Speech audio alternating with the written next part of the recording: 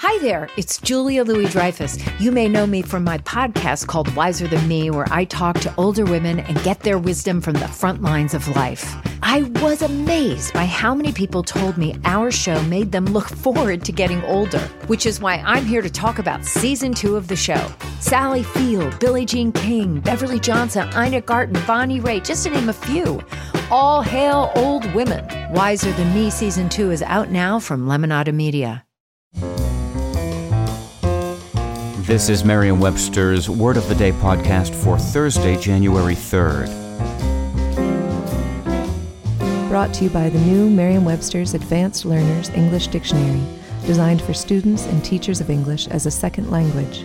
Learn more at learnersdictionary.com. The word of the day for January 3rd is festoon, spelled F-E-S-T-O-O-N. Festoon is a noun that means a decorative chain or strip hanging between 2 points. It can also mean a carved, molded, or painted ornament representing a decorative chain. Here's the word used in a sentence. Festoons of colored paper were draped along the classroom's walls.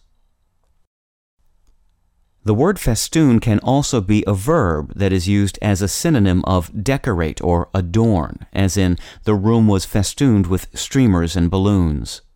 The verb festoon, which first appeared in the late 1700s, comes from the noun festoon, which appeared over 100 years earlier. Festoon traces back by way of French and Italian to the Latin word festa, the plural of festum, meaning festival. Festa is also an ancestor of the English noun feast. With your word of the day, I'm Peter Sokolowski. Visit the all-new learnersdictionary.com, the ultimate online home for teachers and learners of English. A free online dictionary, audio pronunciations, custom study lists, and interactive exercises are available now at learnersdictionary.com.